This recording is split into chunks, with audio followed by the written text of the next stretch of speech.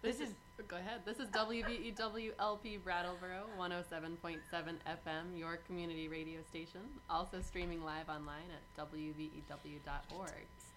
This is Indigo Radio.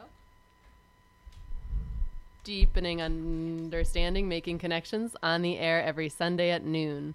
We are a group of educators seeking to learn through engaging with others in our community and throughout the world. You can find us on Facebook at Indigo Radio and on Instagram. The views and opinions expressed on this program are those of the host and guests, not the radio station. So welcome, everybody. We apologize for our technical mishaps this morning, but we're excited for our show today. Yes. This is part 3 of a series on Venezuela. Yeah, and last week we discussed media narratives around food and analyzing them within a historical context through the lens of food politics from colonialization to today. And we're referencing an article, The Politics of Food in Venezuela, and we're actually really excited. We have an upcoming show that we're going to interview one of the authors of that article about food sovereignty around the world. So to start us off today, we'll be listening to a song. And Nina, remind me of the title of this song. Oh, I'm sorry. It's Rebel Diaz. And the title of the song is Work Like Chavez. Los que mueren por la vida no pueden llamarse muertos. Y a partir de este momento es prohibido llorarlos. Compañero Hugo Chávez, presente. La revolución bolivariana, presente.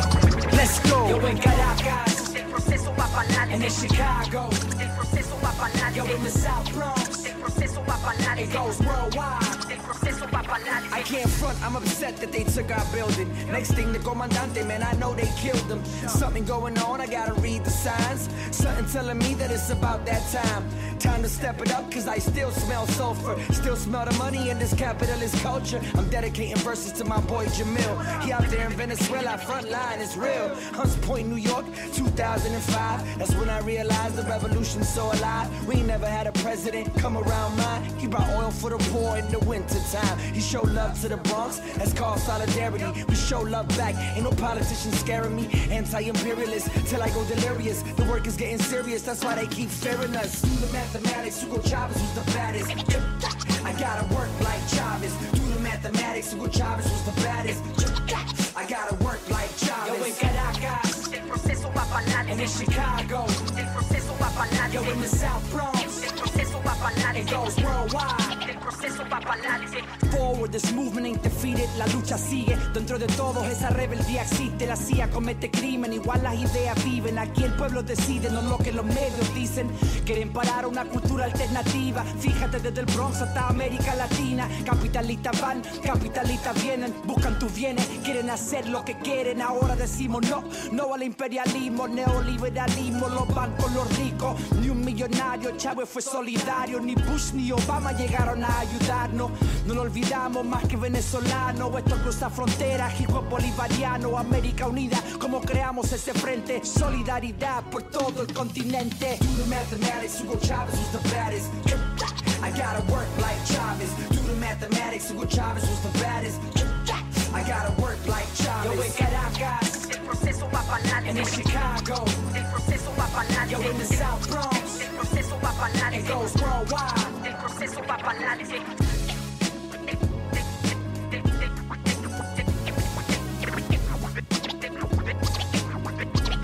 El proceso va para adelante.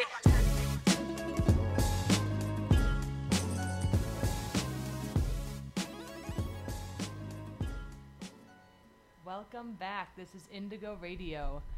Welcome back. This is Indigo Radio on WVWLP Brattleboro 107.7 FM. So today we're going to listen to an interview by Hector Figuerella, and he is a Venezuelan American. He's actually living just south of us in western Massachusetts. And we talked to him about, the history of Venezuela leading up to today, and then a little bit more about what's happening today. And I just wanted to say a few words about that song, Work Like Chavez. I think you'll hear throughout the show some references to what they were talking about in the song. For example, one of Chavez's biggest things was the unity across the continent, so that no longer being dictated by what the U.S. says and wants throughout the country. And he was joined by many, many other countries and leaders. But I also think in the Work Like Chavez song, it's important to remember that it was the work of the Venezuelan people that really made the Bolivarian Revolution possible. And so throughout our show today, we're going to listen to some specifics about Venezuela, but also make connections, because the U.S. role, or the U.S.'s attempted takeover of Venezuela, is nothing new in U.S. history. And so throughout the show, we want to be thinking about how does this connect to history and current day of what's happening in other places. So let's go ahead and just start the interview with Hector Figuerella. Hello, we have Hector Figuerella on the call with us right now, and we're going to do an interview with him. I met him at a talk with Vijay Prashad last week in Northampton. Thank you so much, Hector, for joining us on Indigo Radio. Hi, thank you for having me. It's a pleasure to be here. Thank you for the invitation. Yeah, do you want to say a few words for our listeners about who you are and your connection to Venezuela? Sure. So I was born in Venezuela.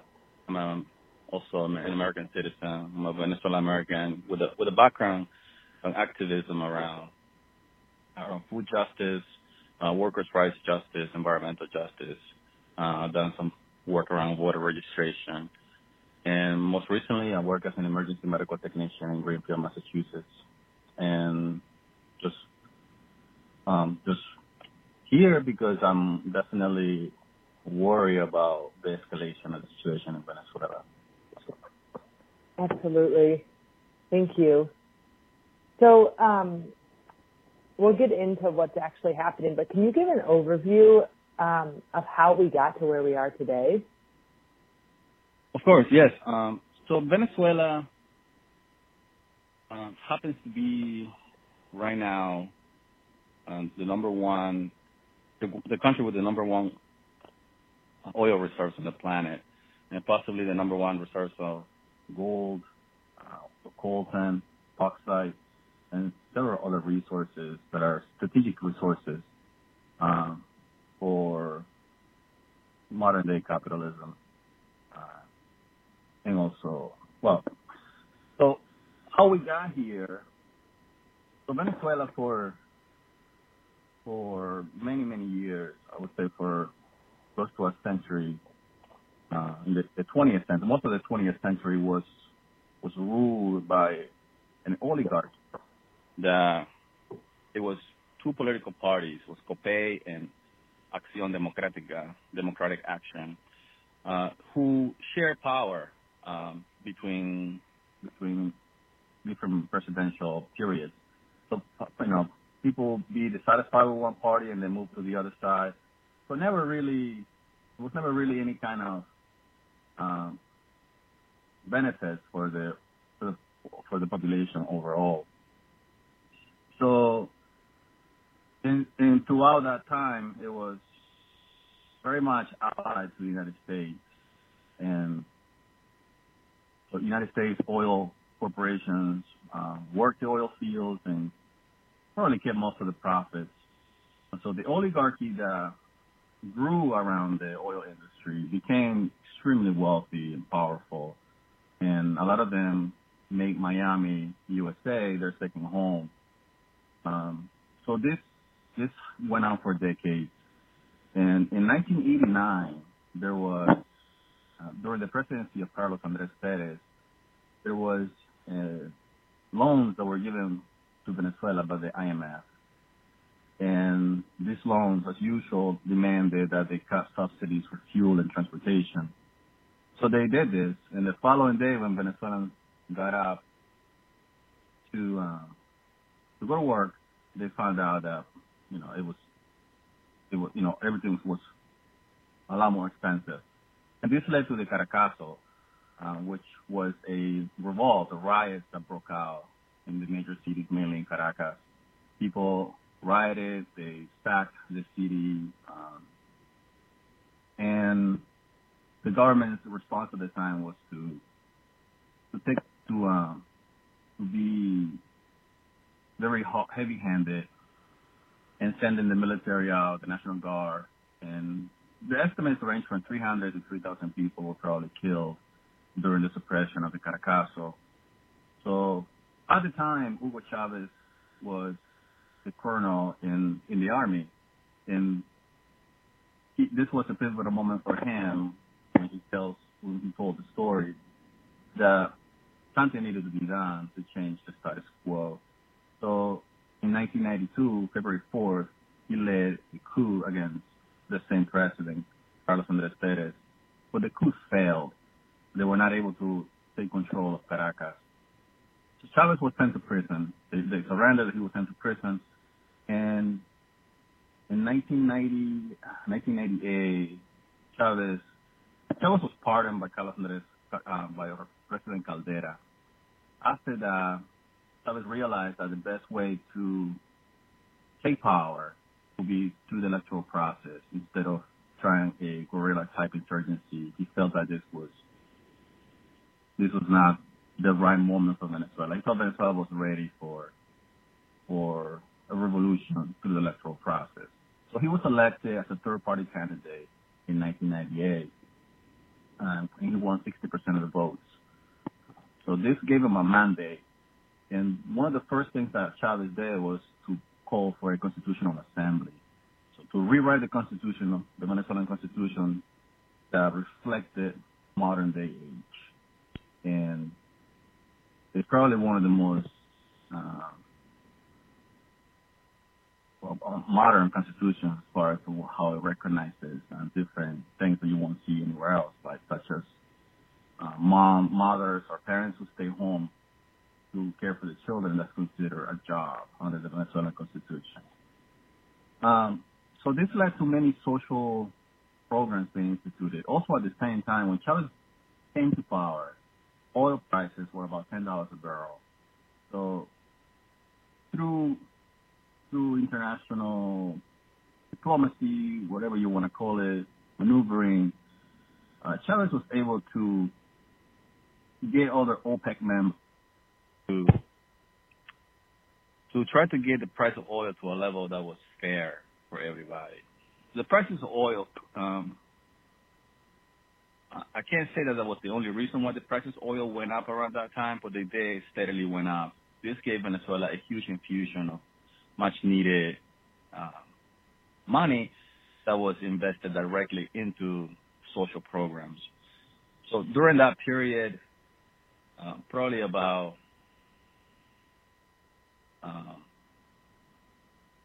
many homes were, up to this point, let's say, about 40 universities were built, 2.5 million homes have been built, and there's, as far as like the increase in people that can read, also the decrease in malnutrition, and also people that have lived in extreme poverty decreased by 30%. So these were successes that were recognized by the United Nations as well. So during this whole time, the United States government, let's just be clear, this is something that I'm very mindful to differentiate between the United States government and the United States as a whole, because it is the United States government that has been trying to crush and destroy this socialist experiment that's been taking place in Venezuela for the past 20 years. So you have a situation where you have participatory democracy as well. So during that time, Chavez came to power. So he was elected in 1998. He was sworn in 1999. And then in 2002, right after Chavez took power, there were efforts by the opposition, who is very right-wing, extreme. Some call it with fascist tendencies. They tried to topple him through a recall referendum. The Venezuelan Constitution has a clause that midway through a presidential term, if you gather enough certain signatures, you can have a recall referendum on the mandate, presidential mandate. So Chavez won the recall referendum, and so since that failed, the opposition continued to sabotage, and this also included hoarding of goods. This was the time when you couldn't find certain products in the streets because business owners were hoarding the products, and people couldn't find them. And there's also a black market system around the dollar and the bolivar that tends to weaken the bolivar. So the official exchange rate for dollars to bolivar is and the difference between that and the black market is just mind-boggling, the difference. So for the longest time, it was like 60 bolivares to $1, but in the black market, you could get $1 for 3,000 bolivares. So this just led to what we have now, which is hyperinflation. So in 2002, there was a coup that took place. This was April 11th, 2002, and it's been well documented. The documents that have been released by the State Department prove that the United States had prior knowledge of this coup and did not inform the Venezuelan government. So there were two opposition marches. There was an opposition march and a pro-Chavez march, and last minute the opposition leader or organizer redirected the opposition march to head towards the presidential palace. So you had a situation where both marches were coming to a head, and then right at that point, people from both sides, the opposition and pro-government marches, started to they were being shot by snipers right to the head. So I think it was probably about a dozen people were murdered that day. And so through the media, which at the time most of the media was controlled by the opposition in Venezuela. So when you look at the news reports, it looked as if Chavez or pro-Chavez demonstrators were shooting at the opposition marchers, which was not the case. When you look at other footages, the Chavez supporters were shooting at buildings where the snipers were shooting from. So, but we didn't know this at the time, so the opposition had a whole plan to blame the government for the deaths. So they were shooting people from both camps, and they just didn't care.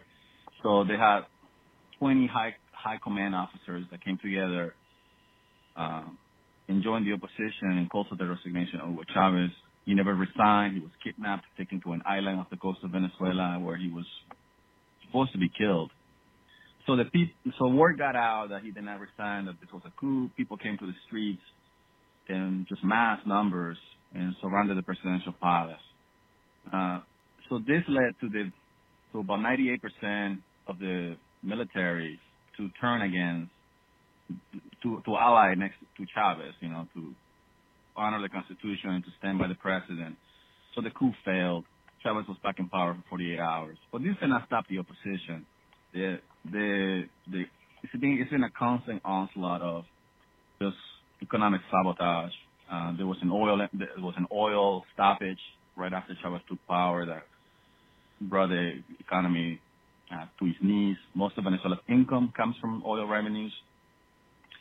So this has been challenges that the Venezuelan government has been able to survive. So let's see. So that was 2002. So the opposition has been trying to undermine the government every step of the way. So there were constitutional national elections where the opposition decided not to run. So that led to the entire Congress being controlled by pro-Chavez members. So this led to many reforms that continue until today, as far as, the housing missions, also like Mission Rivas, which allows people to get their high school diplomas, adults to get their high school diplomas, and also missions to have people be operated on and regain their eyesight, things that just never happened. Also, like pensions for retired individuals, that was basically non-existent before the socialist revolution. So today there's like 5 million senior citizens that get their pension. So the benefits are enormous. So in 2000, fast forward to 2000, there were congressional elections in 2015, where 2015 there were elections, and the Venezuelan opposition. Good afternoon. This is WVEW LP 107.7 Brattleboro Community Radio Station. This is Indigo Radio. You've just been listening to an interview with Hector Figuerella, who's discussing how we've gotten to this point with Venezuela. He spoke of the 1989 loans to Venezuela by the IMF, where they demanded that Venezuela cut subsidies to fuel for Venezuelans. He spoke about the failed coup attempt in 1992, and has been just discussing leading up to how we've gotten to this imperialist war today with Venezuela. We wanted to let you know about a film coming up. Oh, no, there's a film online called The Revolution Will Not Be Televised, which is really great because it kind of goes through the history that he was just briefly mentioning about how the media manipulated things to make it look like the pro-Chavez march was to blame for the shootings. And it just goes through the attempted coup by the opposition to Chavez that was supported by the U.S. So check it out online. We'll take a short break now and listen to a song called Sunrise Above Obama. You're listening to Indigo Radio. Thanks so much.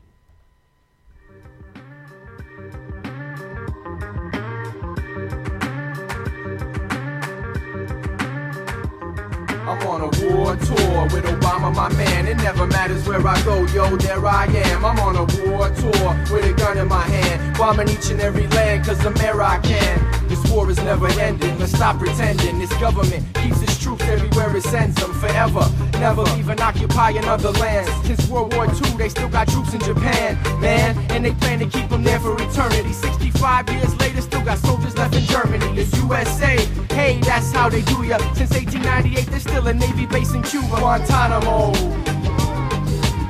Yeah, no matter where we go, they adore us, cause we always bring McDonald's with us, plus a couple models with us. What's the problem with us? Iraq, Afghan, Libyan, what? Child killing, bomb dropping, tree chopping, huh? Iraq, Afghan, Libyan, what? Child killing, bomb dropping, tree chopping, huh? I'm on a war tour with Obama, my man. It never matters where I go, yo, there I am. I'm on a war tour with a gun in my hand, bombing each and every land, cause American. We like war. We like war. We're a warlike people. We like war because we're good at it. You know why we're good at it? Because we get a lot of practice. I'm on a war tour with Obama, my man. It never matters where I go, yo, there I am. I'm on a war tour with a gun in my hand, bombing each and every land, cause American. Yeah, no matter where we go, they adore us, cause we always bring McDonald's with us, plus a couple models with us. What's the problem with us? Iraq, Afghan, Libyan, what? Child killing, bomb dropping, tree chopping, huh? Iraq, Afghan, Libyan, what? Child killing, bomb dropping, tree chopping, huh?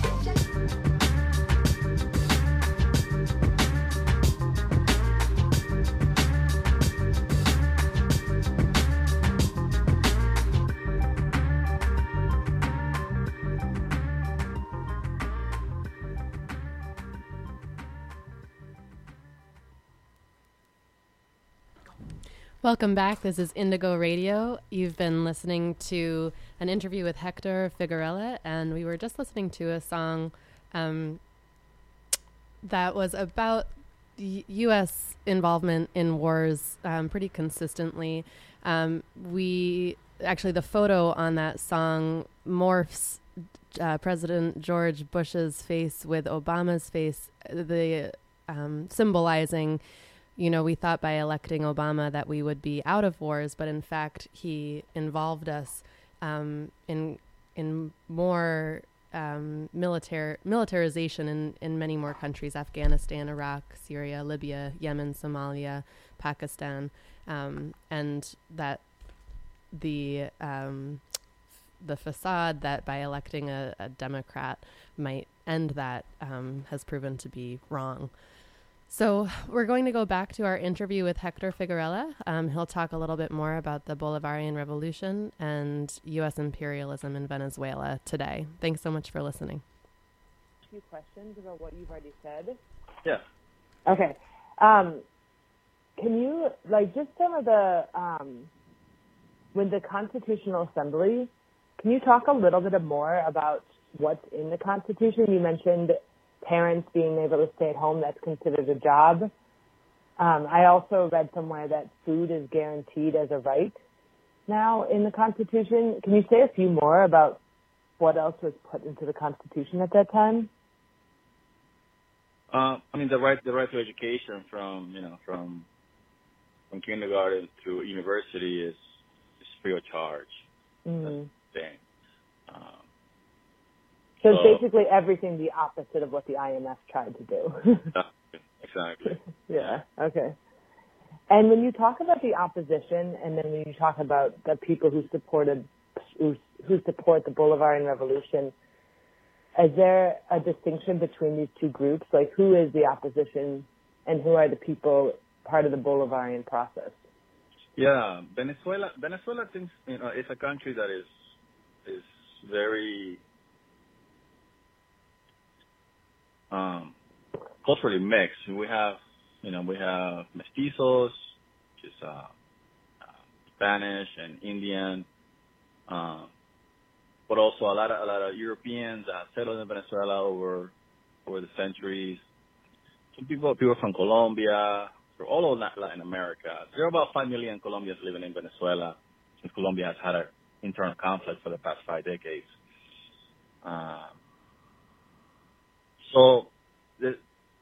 When you look at the opposition, for the most part, these are individuals who are well off economically.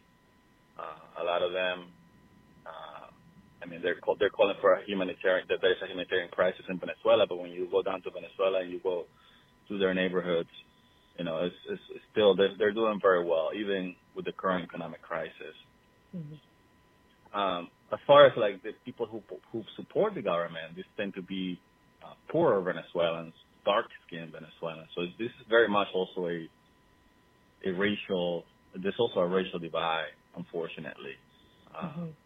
So even when you look at pictures of the National Assembly versus the Constitutional Assembly that we have right now, it's quite the contrast. You can see the white versus dark-skinned individuals. So yeah, definitely divided nation, but also along racial lines and socioeconomic lines as well. Yeah. And can you talk a little bit about something that I find fascinating is that the media here in the U.S. wants to make it seem like Chavez was the leader and made all the decisions and did all the work, and will even go so far as calling him a dictator. And I'm curious if that's your understanding, or if you could talk a little bit more about how people participated in the Bolivarian Revolution. Right. One of the things that is remarkable about the process is starting with the electoral process. The Carter Center, founded by former United States President Jimmy Carter, who they monitor elections around the globe, and they have monitored Venezuelan elections. And former President Jimmy Carter himself call the Venezuelan electoral process the best in the world. This is from former President Jimmy Carter. So it's an automated system where you verify your identity to a fingerprint. I know a lot of people will probably be turned off by that. So you verify that you say who you say you are, and then you it's a secret vote, and then the voting machine gives you a printed receipt as to how you voted. Mm-hmm. Okay, so you verify your vote. This is how you voted, and then you turn that receipt in. So it's a total verifiable system. So you can go back and survey a poll station. You know, this is what the machine says, and this is what the printed receipt says. So it's very hard to have electoral fraud in a system like that. Mm-hmm. So another way has been the participatory. You know, Chavez was very mindful about having the people be participants in this democratic process. So he was very big on the participatory democracy, and what he meant by that is organizing at the local level through communes. So communes are programs that people start in their own communities. So organizing your community, and you have elections of who's going to be running what. It could be like food access, it could be sports, it could be safety. So different areas, food, as far as like food production. So members of a certain community get together, they run for office. This is locally, and they've tried to figure out their own problems. And there is government assistance as far as like for resources that they can ask. So before it would be like a council member that would decide we're going to build a school. Now it's totally the opposite. It's the people that get together. It's like, and this is what we need. This is how we're going to do it. So in that respect, it's very much inclusive, and this is a process that the opposition just cannot relate to. They come from a different world. They cannot relate to the lives of the average Venezuelan, and this is another reason why coup after coup has failed, because they're just not able to relay to most of Venezuelans as far as how life is on the ground. Mm-hmm. But you can also see through what you've been talking about why wealthy people would be opposed to this, because they've been in control of the economy, and now it's putting that control back into the hands of the people. Right. This really, I don't know if it scares them. I think it does, but it definitely infuriates them. Mm-hmm. And there's a lot of racism that comes along with this. I mean, Chavez was called a monkey because of, his thick hair and his full lips. The current vice president, Delcy Rodriguez, has been drawn compared to a chimpanzee in newspapers. So it's definitely a real racist presence in Venezuelan politics, which can be very dangerous. It is very dangerous, actually, even right now. So people in the comunas are being threatened. People that lead certain aspects of the socialist economy are being threatened by violent aspects of the opposition. This is very real. During the protests of 2017, when the opposition called for street protests, these were called guarimbas, so guarimberos. They would set up barricades and block roads, denying access to the residents of that street or that neighborhood to leave or to enter to go to work or to come back home. So this turned really violent. Probably, I think about 100 people were killed. But one must point out that you will not see this in the mainstream media in the U.S. or in the Venezuelan opposition media, that a couple of people were burned alive. This is really horrific for simply looking like they were Chavistas, They were dark-skinned individuals that would just happen to be walking by, and the crowd grabbed them and it's like, this is a Chavista. This person died. They were burned alive. This is the level of horror that the opposition is capable of. Welcome back. You're listening to Indigo Radio on WVEWLP Brattleboro 107.7 FM, your community radio station. We're listening to an interview of Hector Figuerella, who's talking about the extreme violence of the opposition. And when we talk about opposition, we're talking about the people who oppose the Bolivarian Revolution. And he described them as wealthy and white Venezuelans. And you just heard him describe burning of Chavistas just because people who were presumed to be Chavistas just because they had darker skin. And I believe that this opposition playbook really comes from the one and only imperialist United States government. And so we wanted to play a song, The Clash, Washington Bullets. You'll hear many references to the U.S. violence, from Chile to the attempts to take out Fidel Castro, to Afghanistan and Nicaragua, and asking questions of people. Oh, mama, mama, look there. Your children are playing in the street again. Don't you know what happened down there? A youth of 14 got shot down there. The cocaine guns jammed downtown. The killing clowns, the blood money men, shooting those Washington bullets again. As every cell in Chile will tell the cries of the tortured men. Remember Allende in the days before the army came. Please remember Victor Jara in the Santiago Stadium. Paradise, those Washington bullets again. And in the Bay of Pigs in 1961, Havana for the Playboy and the Cuban sun. For Castro is the color is a redder than red. Those Washington bullets, one Castro dead. For Castro is the color. Couple new spray of lead.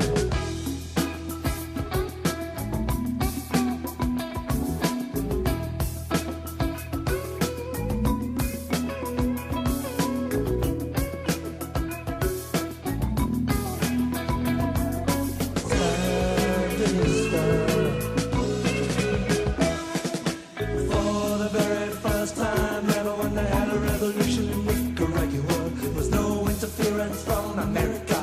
Human rights in America. The people fought the leader and up he flew. With the Washington bullet, what else did he do? And then he's done.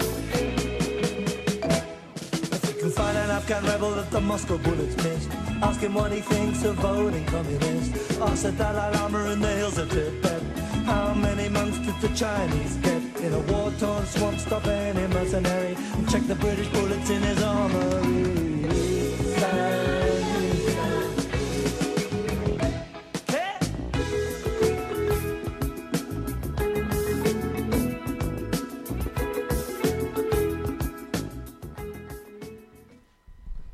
Welcome back. You're listening to Indigo Radio on WVEWLP Brattleboro, your community radio station. You were just listening to a song called Washington Bullets by The Clash that discussed several imperialist initiatives by the United States in order to oust presidents, democratically elected presidents of other countries. You're also listening to an interview with Hector Figuerella, who is discussing Venezuela, the history of the Bolivarian Revolution, and the current crisis today.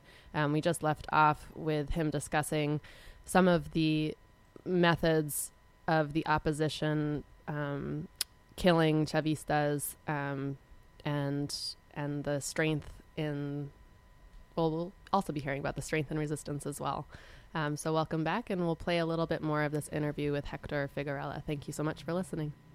That's a good point to bring us to today when you talk about the level of horror that the opposition is capable of.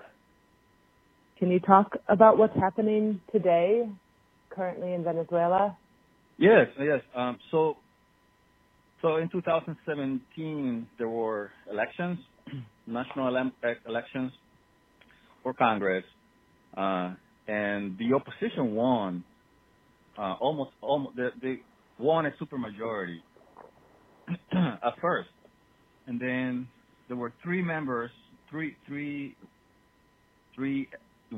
elected members of Congress, members of the opposition, whose candidacy were questions for fraud. So investigations were started by the government. The Supreme Court ruled that these three members of Congress were not to be sworn in until the investigations into the fraud allegations which were there were a lot of valid points too, with this recordings, voice recordings of people maneuvering. It was vote buying. People were buying votes. So the Supreme Court issued the order to the National Assembly not to swear in those three legislators. The National Assembly refused to obey the order from the Supreme Court, so putting them in contempt. So they went ahead and sworn in those legislators nonetheless, so breaking the constitutional process. So this put the Constitutional Assembly as a whole in contempt. So anything that the National Assembly, any legislation that they approved, it just did not count. They were in contempt of court until the investigations were concluded. Mm-hmm. So this threw the opposition off, and they decided to kick it into high gear and go and really escalate things against the government. There were negotiations in the Dominican Republic in 2018. At the end of it, these negotiations were mediated by former Spanish President José Zapatero, and so the Maduro government and the opposition met for several months in the DR, and I believe it was the beginning of February. Both sides reached an agreement that they were both happy with. I don't know the details, but I know that it included clemency for some individuals that were accused of terror attacks within the opposition, a clear way to election. Whatever it was, the opposition was ready to sign. So they showed up to sign, both camps, the opposition and the Venezuelan government, showed up to sign the agreement. And apparently there was a call from Washington, D.C., from the Trump administration, and the opposition were told not to sign the agreement. So they walked away. And also the opposition announced that they would not participate in the presidential elections that took place on May 20th, 2018. So this was definitely also something that was pushed by Washington, D.C., by the Trump administration. So this led to Maduro's being reelected for the period of 2019-2025, and the opposition is calling his mandate, his term, unconstitutional, illegal, because he did not get sworn in front of the National Assembly, because the National Assembly is in contempt. So Maduro was sworn in front of the Supreme Court. So they're using this as a pretext for calling for the Constitutional Article 233, which states that if the president is not able to perform his duties, if he dies, if he disappears, he leaves the post, for whatever reason, the president cannot function as the president, then the vice president takes over, and there must be elections within 30 days, new presidential elections. So when you look at the article, so Juan Guaido, who was an unknown at the time, before he declared himself president on a public square, within the frame of Article 233, it just doesn't fit. He's the president of the National Assembly that's on a rotating basis. So it just doesn't fit. And within minutes, President Trump recognized him as the legitimate president of Venezuela via Twitter. And it's mind-boggling. And the United States went around and as his allies, which they call the international community, is usually just a handful of countries. And surprising that Canada is behind, supporting this crazy idea, in Great Britain. So you have a situation where you're trying to install a parallel government, which can lead to really dangerous situation, possibly civil war. So Juan Guaido has been calling for usurper, who he calls him, to leave so he can go and take over as president. It's really it's almost comical if it weren't so dangerous. Mm-hmm. And even right now, so this was January 23rd that he did this, Juan Guaido, and then a month later, because he tried to garner support within the population. So they were hoping for massive turnouts, anti-government turnout, and also for about 50% of the military forces of Venezuela to turn against the Maduro government. Therefore, forcing Maduro to resign, bringing Guaido in, and voila, he's president. And he's already calling for privatizing the oil industry, privatizing the housing missions, which have built about 2.5 million homes, basically given to the population at a very low cost. So this is definitely a neoliberal fault from the Venezuelan democracy that has been nonstop, and it's coming. This is the most attack that Venezuela has been under so far. So on February 23rd, they decided with the help of USAID to force so-called humanitarian aid into Venezuela by force. So you need humanitarian aid, we're going to push it through because you need it. And the Venezuelan government obviously decided not to accept it. Mm-hmm. Keep in mind that also at the same time, the United States has frozen all assets belonging to Venezuela, all assets belonging to PDVSA, which is connected to Citgo gas station, Citgo refineries here in the U.S. are Venezuelan owned. So about $30 billion were frozen. So Venezuela is not able to refinance its debt. Take in mind that this started under President Obama with a resolution calling Venezuela an unusual threat to the security of the United States in 2015. And this is when the financial sanctions started under Obama. And so it has made it very hard for the Venezuelan government to make international payments. Just to give you an example, about 300,000 units of insulin were to be delivered to Venezuela. The Venezuelan government paid for them.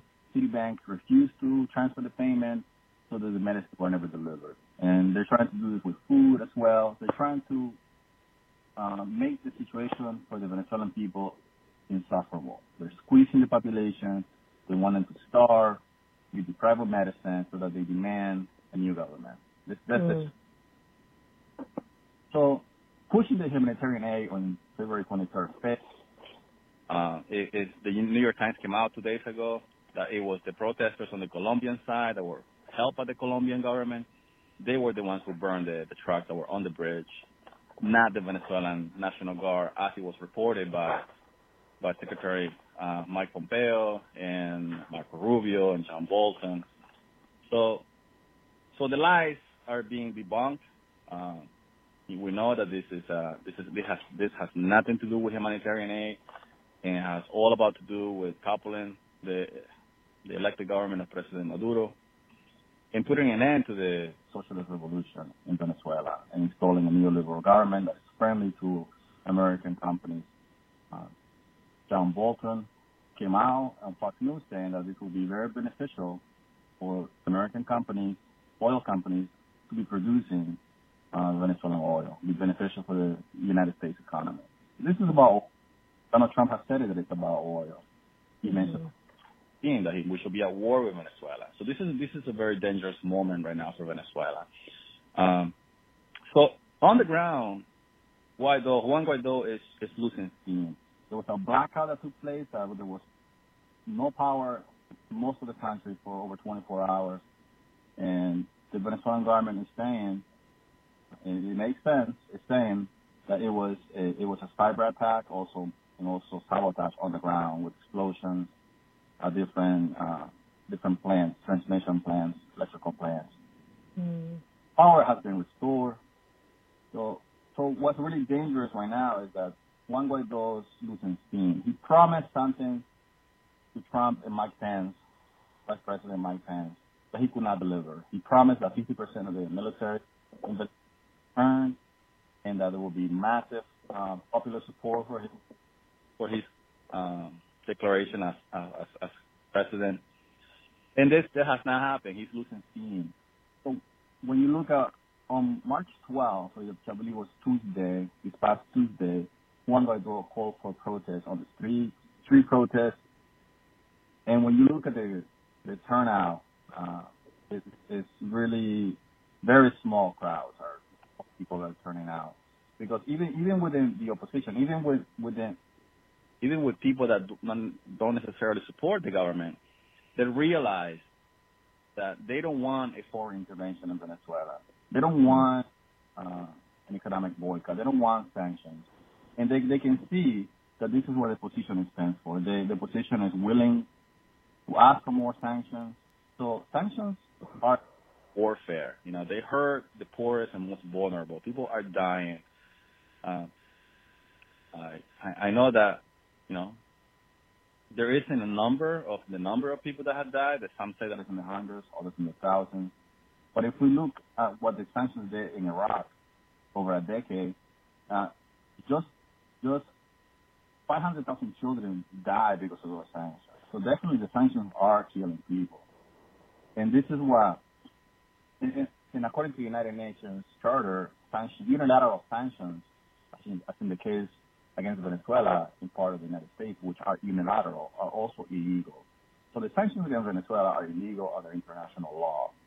And this is something that needs to be repeated and really affirmed to our elected officials here in the United States. Welcome back. This is WVEW LP Brattleboro, your community radio station. You're listening to Indigo Radio. We are listening to Hector Figuerella discuss sanctions imposed by the United States on Venezuela. You just heard him say that these are illegal sanctions and they're continuing anyway, and he called for us to repeat that so that we know sanctions are killing hundreds of children. We are going to end with a song today, but we'll be playing more of Hector's interview that you can find on our podcast on SoundCloud. And iTunes. And iTunes as well. So we are going to end with a song by Sinead O'Connor called Famine, in quotes. She discusses the quote-unquote Irish potato famine, which she says is not really a famine. Yes, there was starvation and hunger, but it was caused by England forcing the Irish to send out the produce that they were producing and only be eating potatoes. And that's what caused the hunger and starvation, not a famine per se. So today, when many people are thinking about the Irish, we encourage our listeners to be reading the true story of the so-called Irish potato famine, but really the ruling class of England's control of food production. They were producing enough food to feed double their population at the time. So we'll end our on-air radio show with Sinead O'Connor, Famine, and we'll see you next time on Indigo Radio.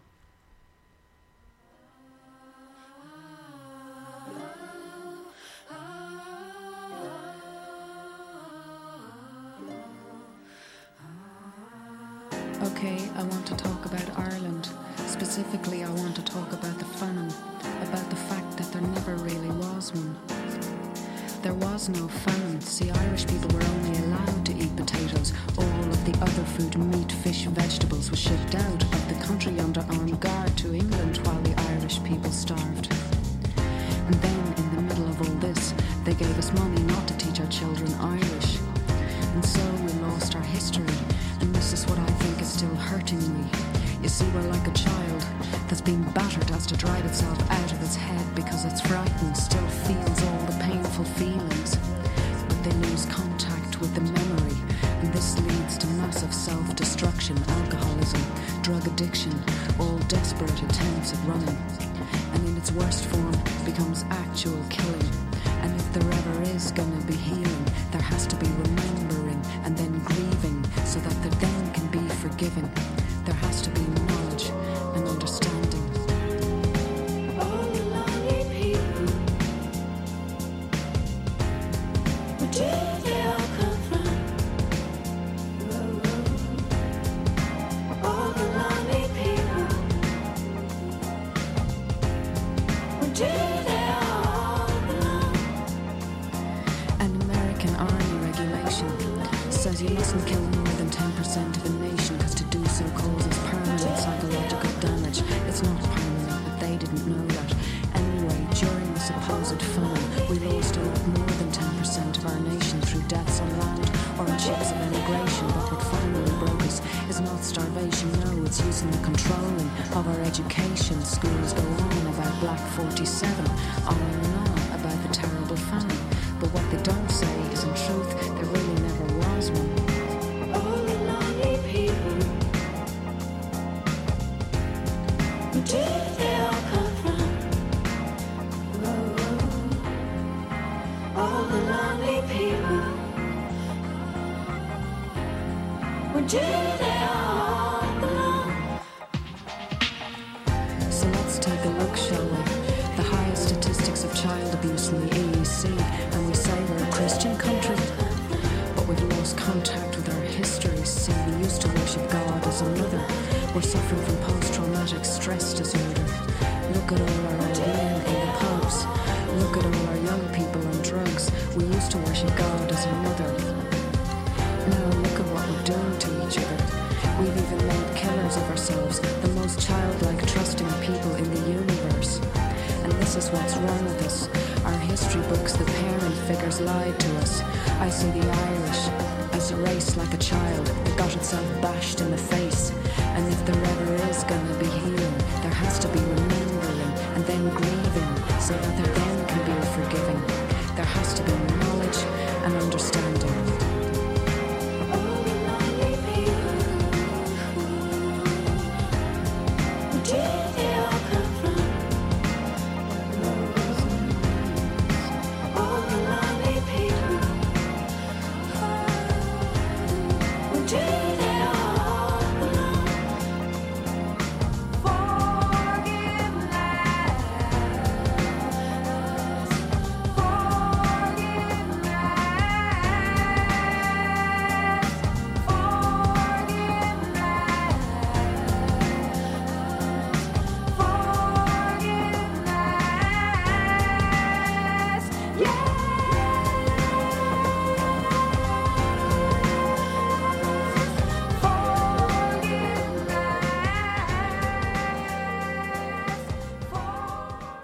Welcome back. This is Indigo Radio.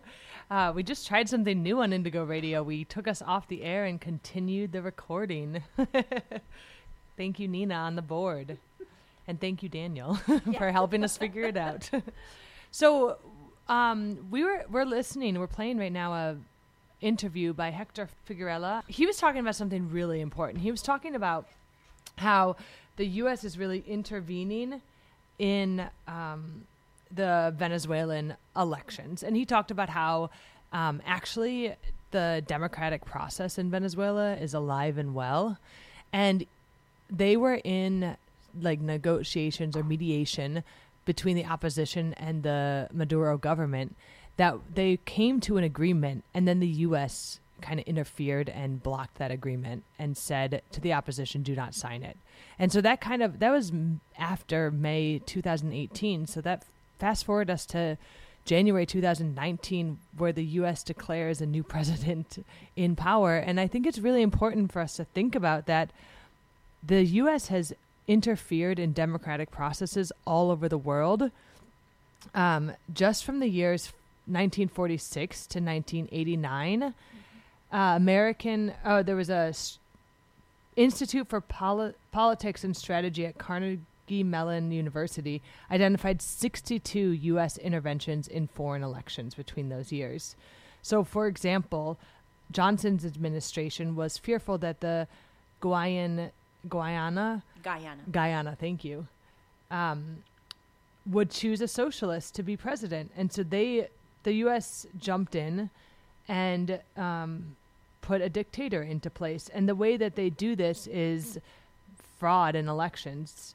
It just recently happened in Honduras last year. It's happened in Haiti multiple times. And the Haitian people are actually in the street right now because of the meddling in elections that's happened many, many times over the last 20 years.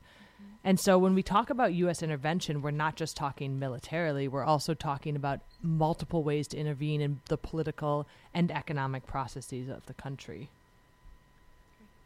So we're going to continue with Hector Figuerella's interview. And there are other ways to come into an understanding of other countries' politics through engagement, through diplomacy. And this is something that the opposition is not willing to do. They don't want to sit at the table anymore. They're saying the time for talk is over. You need to leave Maduro and retire, and we'll take it from here. It's really absurd. So right now is probably a very dangerous time because we have people such as Elliot Abrams, who was involved with the Iran-Contra scandal. Elliot Abrams was a mastermind of the death squads in Nicaragua, and he's a convicted felon. I mean, he lied to Congress. He was convicted for it, and he was pardoned by President Walker Bush for those crimes that he committed. And now he's back. And John Bolton was behind the selling of the Iraq War to the American people in 2002, 2003, which led to the death of over 1 million people, and there's still people dying.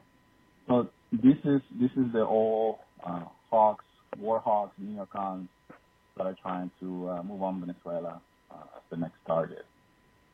The situation on the ground is very tense, but the Venezuelan people have shown great resolve and self-determination as far as what's really happening. They understand that they're under attack by an imperial power, which is the world's most powerful military and biggest economy, is trying to annihilate and destroy the economy, which they have destroyed the economy. The United States government has through sanctions and sabotage. And so they understand what's at stake here. And what they were hoping, what the opposition was hoping with the blackout, this is in operational manuals, war manuals that said, you target the country's electrical grid. So it's psychological warfare. You promote just social upheaval because people are in complete darkness, and they were hoping for people to die at the hospitals when there was no power. There's also just a mass flood of misinformation that Venezuelans overall are being fed into, and I can see this by talking to my family members in Venezuela that are telling me these horrible stories, these horrible atrocities that supposedly the Venezuelan government is committing. So when you go and you look into this, and you look and you try to find this horrible acts of war crimes committed by the Venezuelan government, and they're not there, and a lot of people are not doing the diligent work of trying to find out what's true and what's not. So there's a lot of misinformation as well. So the Venezuelan people know what's at stake. And during the blackout, people were calm. They went to work even without power. Water was a huge problem because you couldn't pump water to neighborhoods. So people came together and they cooked communal meals and they found a way to find water. The government's been very proactive at trying to alleviate the situation for the Venezuelan people. So it's an ongoing developing situation, and it's a very dangerous time for the Venezuelan people. And what I really want to urge people who are listening to this program is to call your members of Congress, your representatives of Congress, senators, and Congress people to demand that that they stay out of Venezuela. And that's what we mean. When we talk about hands off Venezuela, we mean just get out of Venezuela. Leave the Venezuelan people alone. This is a problem. This is a situation for the Venezuelan people to solve. It's just, you want to help, lift the sanctions. That will help tremendously. You want to help with diplomacy. Bring people to the table, like Mexico and Uruguay have proposed to mediate peace talks between both sides. So definitely speak out, because there's a lot of misinformation. There is no dictatorship in Venezuela. It's definitely a democracy, and one needs to be very aware of that and speak up against misinformation. Thank you so much, Hector, for talking with us today on Indigo Radio, and we hope to have you on the show at a later date.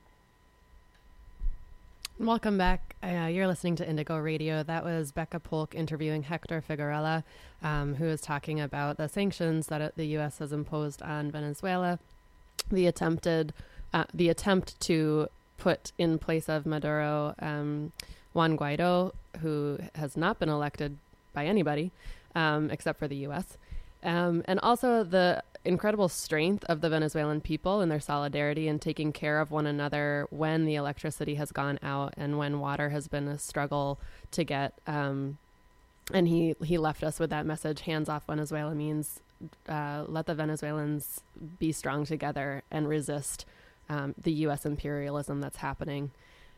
We also wanted to play a clip from people in the streets of Northampton. Becca, you want to tell us more about that? Sure. A week ago Friday, there was a solidarity protest with 35 people or so there.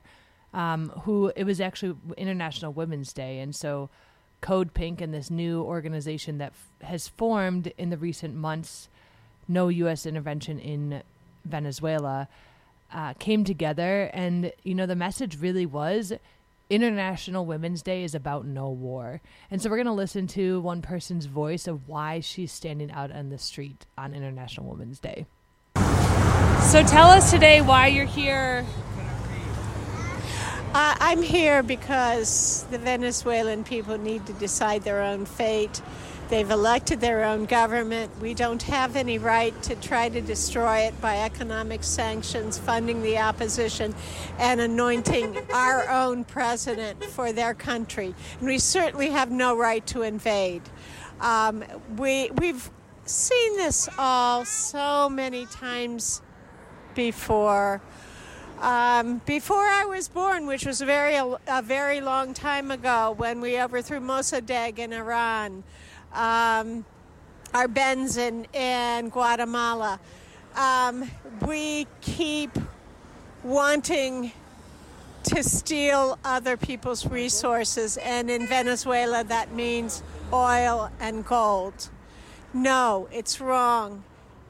Venezuela for Venezuelans, no war, stop the economic war, which is sanctions, and stop the political war, which is trying to impose another government on a people that already have one.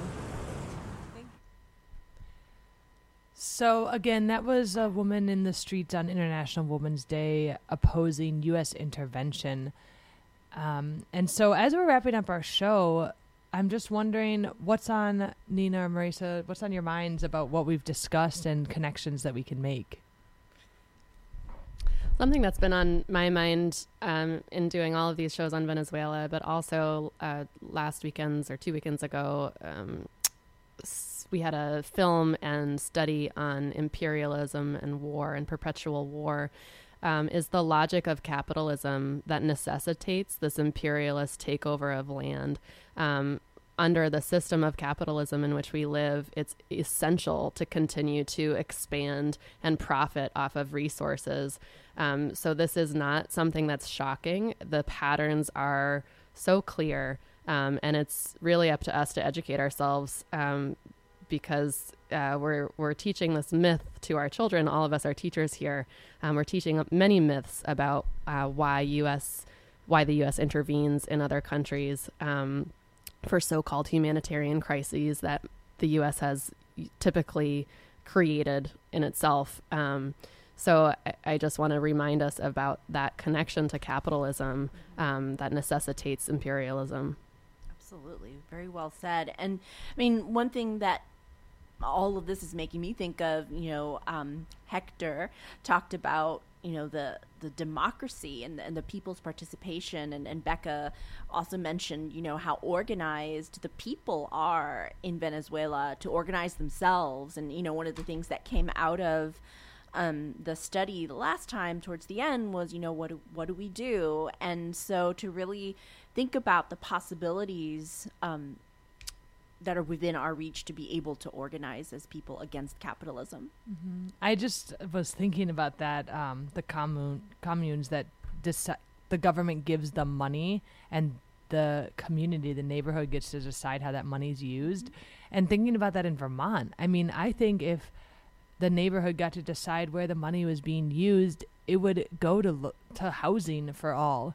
It would go to education.